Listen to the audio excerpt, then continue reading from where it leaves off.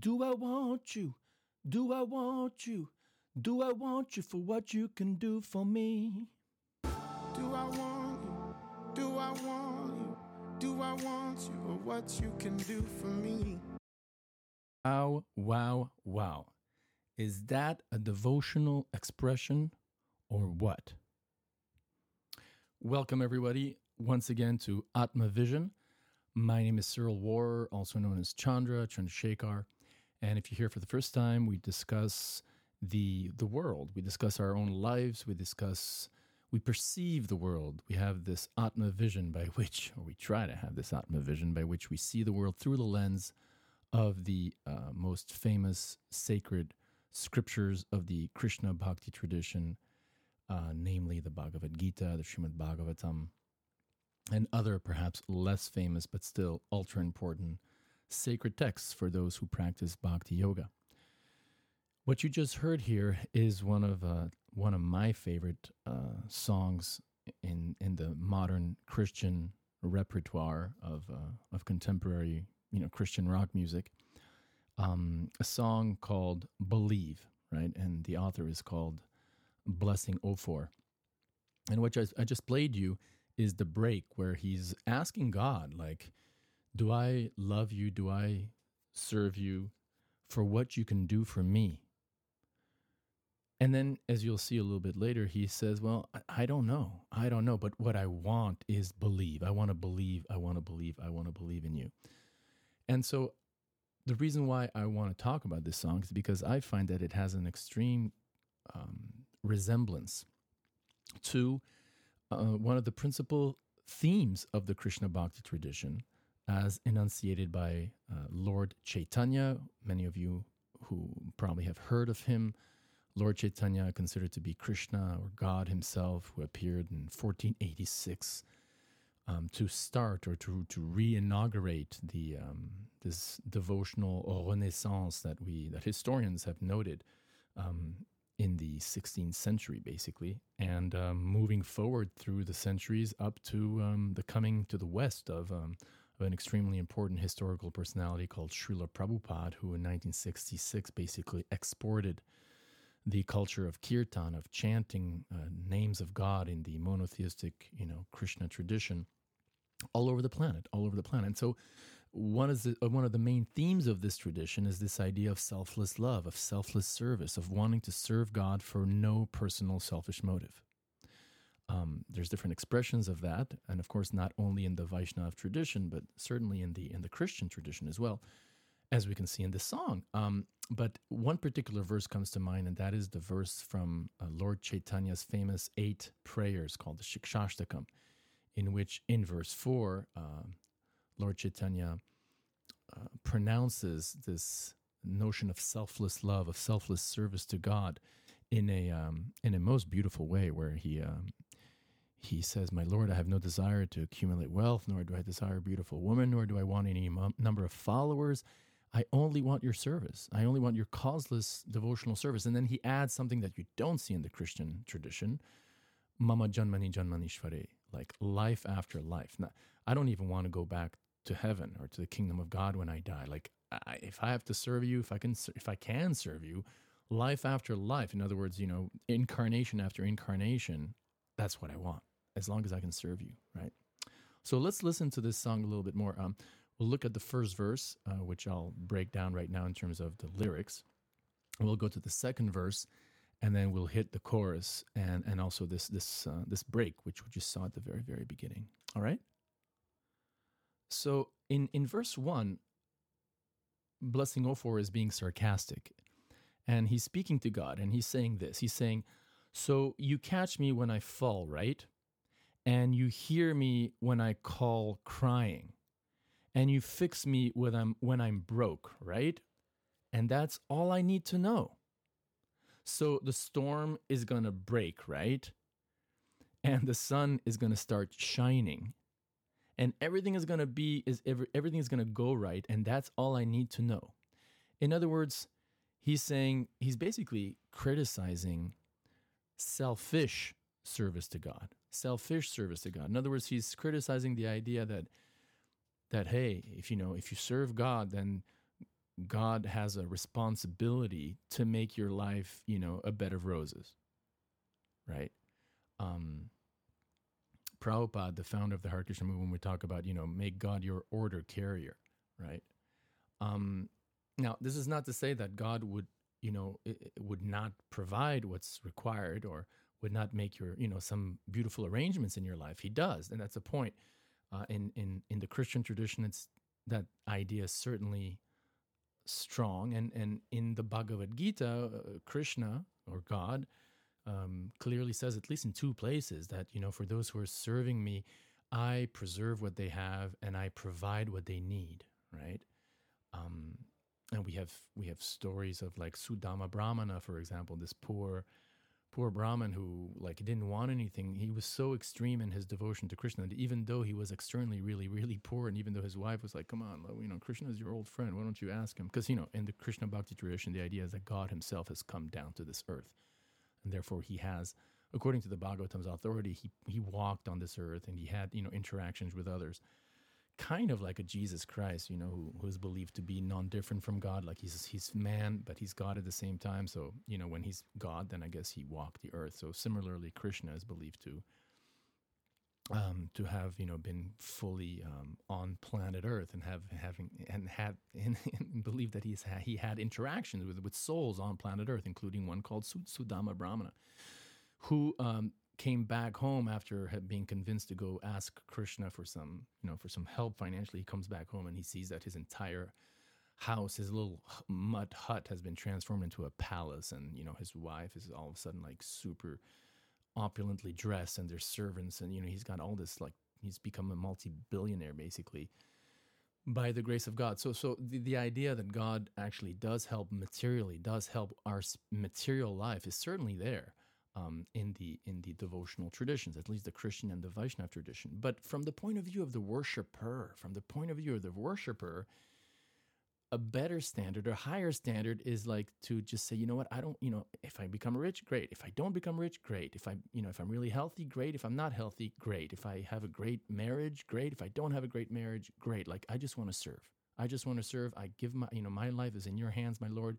I may have some karma to burn. You may, change my karma, or you may keep it as you like. It's, my life is in your hands, right?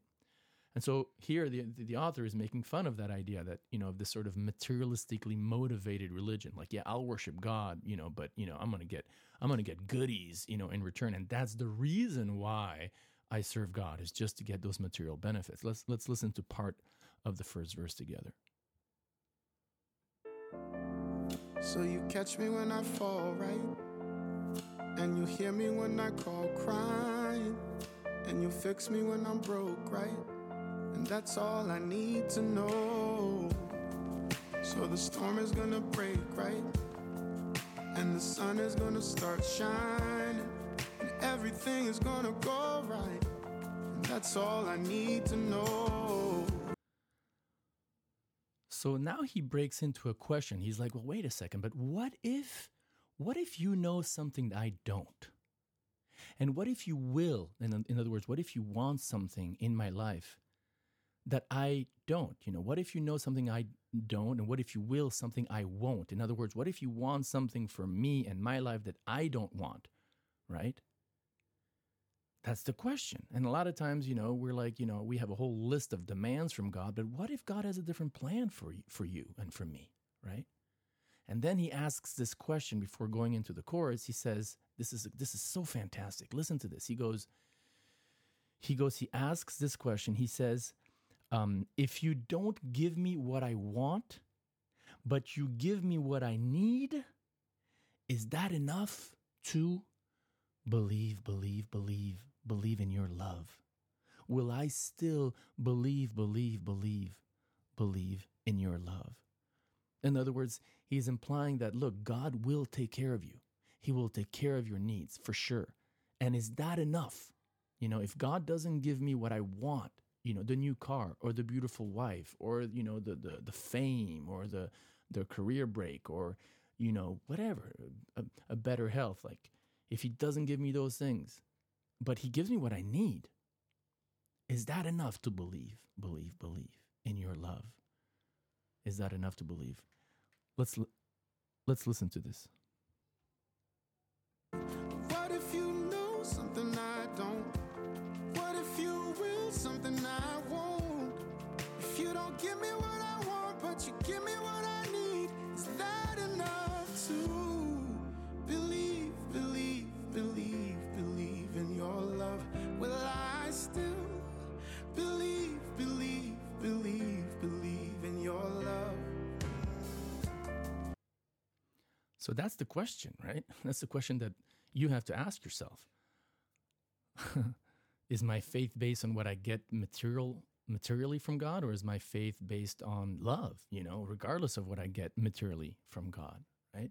And again, you notice this coming back to this fourth verse from Lord Chaitanya, where he says, Nadanam, Najanam, Nasundarim, I'll spare you the Sanskrit. The translation is, O Almighty Lord, I have Almighty Lord, which implies, he can give anything he wants. O Almighty Lord, I have no desire to accumulate wealth, nor do I desire a beautiful woman, nor do I want a number of followers. Now, in context, he's speaking as a monk, as a sannyasi, so that's why he's saying, I don't want any woman. But it doesn't mean that, a man can't get married and become a pure lover of God while being married, and vice versa. It doesn't mean that, a woman has to become a nun and can't get married and can't become a pure lover of God within marriage. As a matter of fact, in the history of all theistic traditions, and Vaishnavism certainly not being an exception, the 99%, we could say, of practitioners and those who have, we could say, achieved success in Krishna or God consciousness, did it from the platform of marriage, of a family life. But speaking from the point of view of a renounced monk, and for us to accept the principle behind it, right? Starting with, for example, being loyal to one's wedded wife or wedded husband, he says, I have no desire to accumulate wealth, nor do I desire a beautiful woman, nor do I want any number of followers, right? I only want your causeless devotional service. In other words, I only want your mercy, your service, the opportunity, the golden privilege to be able to serve you selflessly, right? So now let's look at the second verse. The second verse sort of repeats the same thing as the first one, right? He goes into his sort of sarcastic mode, and he says, right, so nothing's ever going wrong, right? And every day I'm going to be smiling, turned my water into good wine, and let the good times roll, right? In other words, now I'm a Christian, or now I'm a devotee of Krishna. Now I believe in God, so nothing's ever going to go wrong, right? Because, God's there to take care of to make my life happy here in this world. And every day I'm going to be smiling. And God turned my water into good wine. Of course, we don't drink wine, but this is a biblical analogy here. And let the good times roll. Like, okay, man, I got Jesus now, or I've got Krishna, and I can enjoy, right? Well, maybe, but maybe not. And that's why he goes into the pre-chorus again, where he says, but what if you know something I don't? And what if you will something I won't? And he asks this important question again, but if you give me what I want, if you don't give me what I want, but you give me what I need, is that enough? Is that enough to believe in your love, believe in your love? Let's listen to it.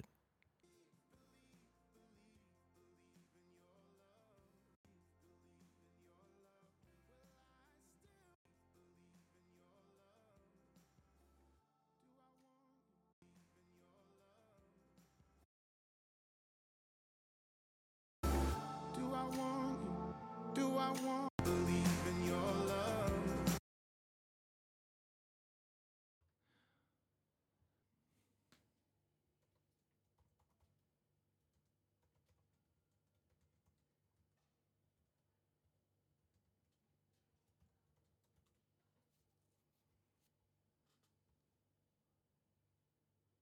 He says specifically, O best among the Bharatas, this is Bhagavad Gita 7:16, 4 kinds of pious people engage in my devotion or my service, right? And who are those people? They render service to me: the distressed, the desire of wealth, the inquisitive, and he who is searching for knowledge of the absolute truth, right?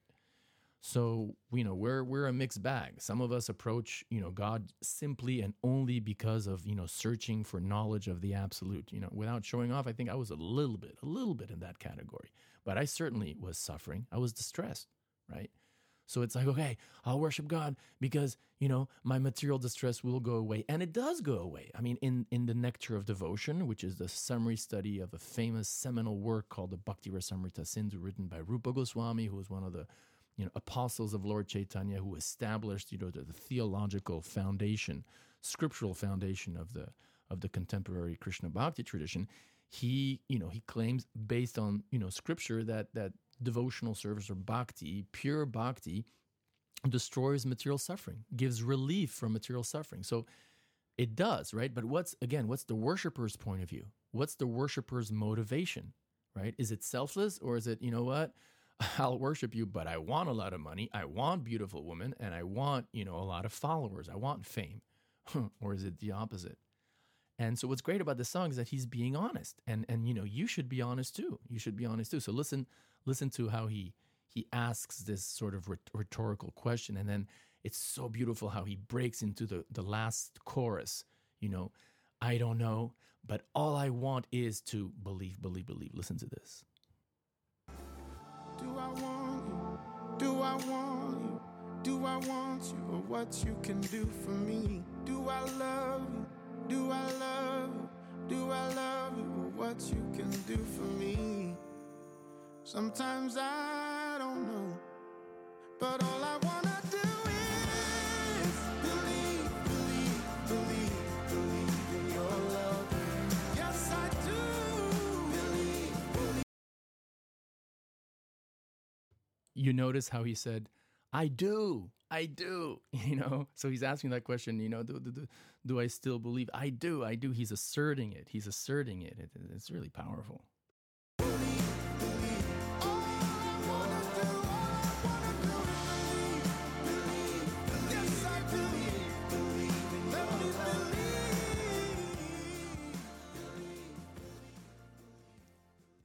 So we should, when I say we, I'm talking, any theistic person out there, any man or woman who actually believes in a personal God, right? Who believes that God's a person, including, of course, the Krishna Bhaktas who believe that Krishna's God.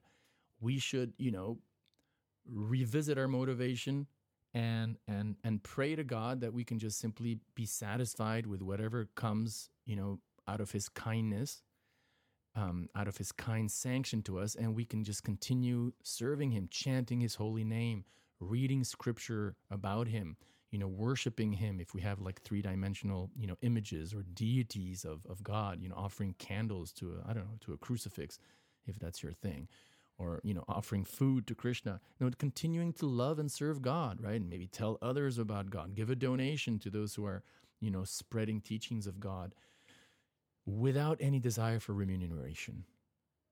Believing that God will provide, we should believe that God will make our life a much better experience than if we were not worshiping God.